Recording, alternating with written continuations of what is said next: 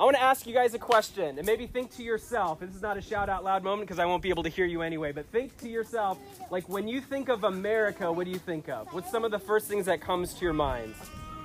What are some of the common mottos or phrases or symbolism or stories that come to your mind when you think of the country that we live in? So when I was thinking about that very same question, there's like a few different ones that roll through my mind, but one of the really common mantras or mottos of our country is life, liberty, and the pursuit of what? Happiness, which sounds really nice, right?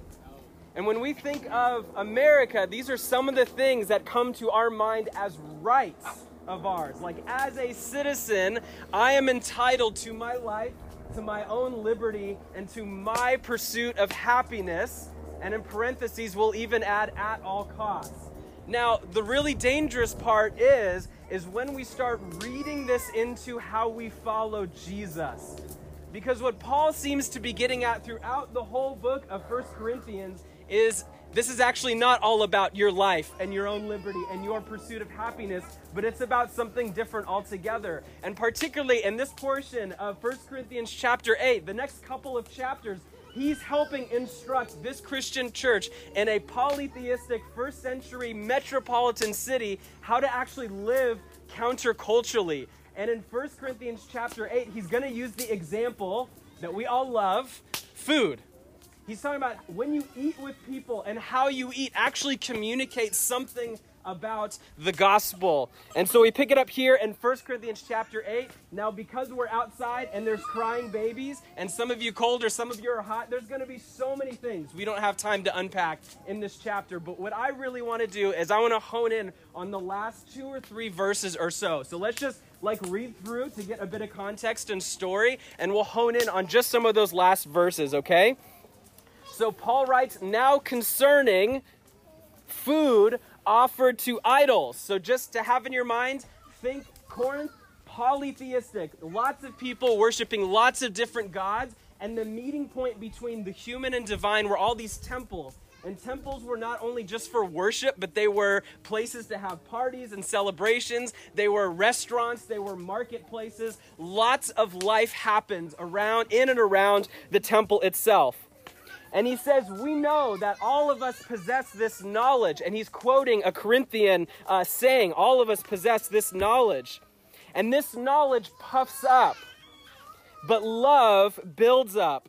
If anyone imagines he knows something, he does not yet know as he ought to know. But if anyone loves God, he is known by God. So Paul is starting to deconstruct this idea that knowledge and wisdom and sophistry, the art of public speaking, is anything apart from love. Watch how he continues to flesh this out. Therefore, as to the eating of food offered to idols, we know that, he has another quote here, an idol has no real existence, and that there is no God but one. This is the knowledge that he was talking about, that there's only one God, and there's no such thing as idols. Idols don't mean anything. Idols don't matter. And right off the bat, that actually sounds sort of correct, doesn't it? Yeah, there's only one God. Yeah, idols are powerless. They don't mean anything. But what is really fascinating is that is not actually the worldview of Scripture, that there is only one God. Now, we know there's only one creator, capital G God, that created everything, but there are other, as Paul says, lords and gods, or demons or angels, or principalities, or demons, right? All sorts of language to describe these lowercase g gods, these real but invisible spiritual creatures that are vying for your attention and affection. They are vying for your attention and affection. And the Corinthians said, oh, we found Jesus. We have freedom in Christ. There's actually no other gods. We have nothing to worry about when we go back to these temples and eat our dinner with everybody else. We have nothing to worry about as we drag these younger Christians, more vulnerable Christians, back to the place from which they were saved, worshiping all these different gods. And Paul's saying, no, there's actually a spiritual danger that you're missing out on. There's a spiritual danger that you're missing out on when you say idols have no power and there's only one God. And when you're ignoring the other spiritual forces at work, you are going in blind to a battleground, these temples where they're eating their meals. He continues in verse 5, for although there may be so-called gods in heaven and on earth, as indeed there are many quote-unquote gods and many quote-unquote lords, yet for us there is one God. Paul's doing something really profound here when he says there's one God, but still acknowledging all the other gods. He's reframing this ancient Jewish worldview encapsulated in the Shema, this ancient prayer around the person of Jesus Christ. However, he says, not all possess this knowledge, but some, through former association with idols, eat food as really offered to an idol, and their conscience, being weak, is defiled. Food will not commend us to God. We are no worse off if we do not eat, and no better off if we do. So Paul here is saying, let's move beyond the surface problem. The real problem isn't food here. The problem is love, or a lack of love in how we're treating other Christians. Verse 10, for if anyone sees you who have knowledge eating in an idol's temple, will he not be encouraged, if his conscience is weak, to eat food offered to idols? And so, by your knowledge, this weak person is destroyed, the brother for whom Christ died. This is serious business for Paul. Thus, sinning against your brothers and wounding their conscience when it is weak, you sin against Christ. Did you guys catch that? When Paul says you sin against a brother or sister, you're sinning against Jesus Christ. Did you guys pick up on the seriousness of what Paul's getting at? And finally, verse 13, and where I want to spend the next few minutes. Therefore, if food makes my brother stumble, I will never eat meat, lest I make my brother stumble. For Paul, the seriousness of this situation is not just food offered to idols, but how we are causing our brothers and sisters to stumble or to sin, and our lack of care for them and our personal selfishness and quote-unquote liberty we have because of Jesus. Paul here would rather be a vegetarian than make his brothers stumble. He would rather go without something that he is entitled to than make his brothers or sisters stumble. Love will lead us. Love for Jesus and love for those he loves will actually lead us to love the people and the things that he loves. And our love for Jesus will actually cause us to make decisions in our life that will make us sacrifice something we want or may feel entitled to for the sake of somebody else. Because of the gospel, because of what Jesus has did, we are free not to do a whole lot of things we might want or think we should be able to do. Right? So often, like the Corinthians, I think we ask the question, what am I free to do? So I always thought of this question. I was a youth pastor for a number of years before I moved down to Southern California. And anytime I would talk about sex, marriage, sexual purity, all this stuff with high schoolers or junior hires, what's like the first question that's going to run through a junior high boy's mind when we start talking about sexual purity? Like, where's the line? How far can I go? How far can I go before God gets upset with me? Or how far can I go before I do something that's going to have like lifelong consequences? How far can I go until my parents are going to be mad at me or whatever? How far can I walk up to that line of sinning without actually sinning? And I believe, like the Corinthians, you and I often do the same things all the time in our life. How far can I go before God notices I'm doing something wrong? How far can I go before I catch the attention of my other brothers and sisters?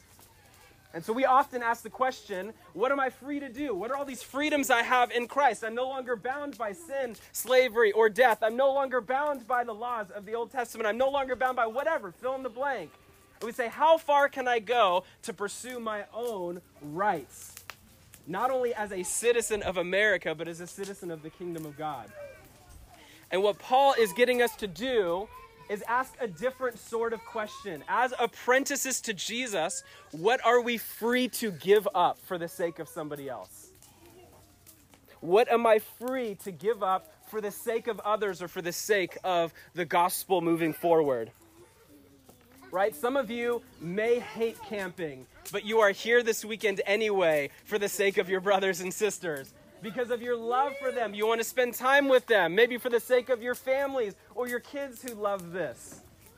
You are free to give up all sorts of things because the gospel has freed you to actually find satisfaction somewhere else. That our satisfaction is not in pursuing life, liberty, and happiness. It's actually not getting everything we want. It's not making decisions that make us feel good in the moment, but it's actually being fully satisfied and complete in Jesus. And then in all sorts of areas in our life, what are we free to give up? Because I'm actually not satisfied in eating everything I want to eat, drinking everything I want to drink, going to the movies I want to go to, hanging out with the friends I want to hang out with, making my own decisions about what we do with our money or with our time or how we raise our kids. I'm free to give up all sorts of things because I'm fully satisfied in Jesus.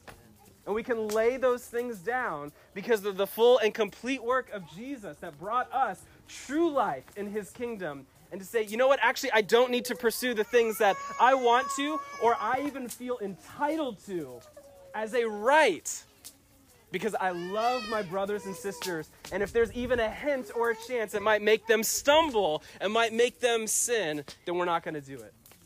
A little while ago in our community group, Sherry and I host a community group. We lead one, and we love to host and have people over. And one of the ways we love to host is we like to have good wine out and like really good food and put on like a good spread when people coming over. And so when we would host our community group, we'd always have like a bottle or two of wine out and just try to create a hospitable environment until we had a friend of ours who joined our church, was a part of our community group, who is an active relapse and recovery. Just that bounce back between finding moments of victory and relapsing back into the depths. And so one of the decisions we made as a community group is we're free and entitled. We're not teetotalers. We're free and entitled to have really good wine out in our community group. But for the sake of our brother who's actively stumbling and struggling with this, we're just going to remove it from the equation. We could have been fully entitled to just have it out on the table and say, hey, bro, just don't drink any, but you could watch us drink it. And he even said, that's fine if you have it out. Like, I'm not bothered if I'm watching other people drink it. But just to remove any shred of a moment where we might cause him to stumble, to relapse again, we just took it out of the equation altogether. So we're going to find different ways to host because we know our brother in Christ is struggling through this. And even as I unpack that really small example from our own community group, I bet in your mind you have moments where you say, you know what, there's actually things that I want to do or I actually feel I'm entitled to do that I can lay down for the sake of somebody else, for the sake of the gospel taking root in somebody else. And I can do that not just begrudgingly, but I can do it gladly because I'm fully satisfied in Jesus. So this moment here in Scripture is not only about laying down the things you want or feel like you're entitled to, but it's actually a really high call to be satisfied in Jesus.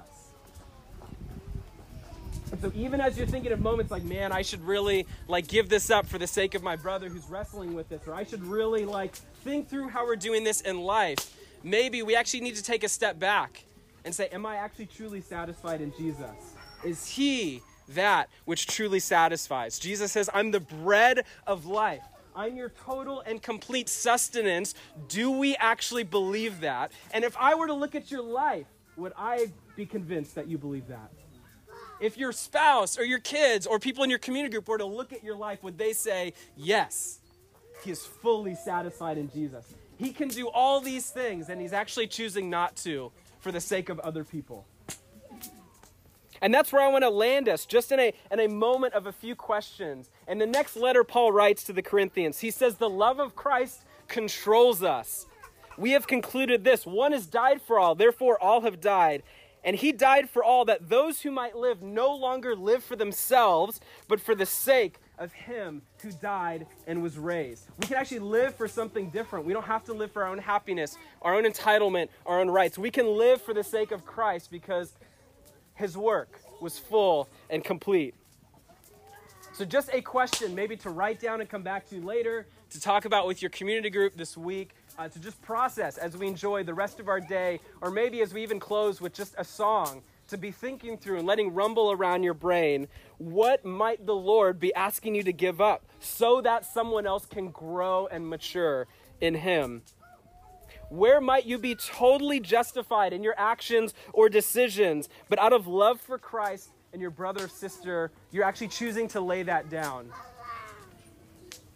And if I were to look at my life, maybe just the last week, does my life demonstrate that I actually am finding and growing and finding my full satisfaction in Jesus and not my stuff, my money, my time, and how I live my life, but I'm actually finding my satisfaction in Jesus? And so I want to pray for you guys. Just a couple of simple questions I really hope just kind of ruminate around your head as you go on through the day and through the week and continue enjoying the camp out. But am I truly satisfied with Jesus?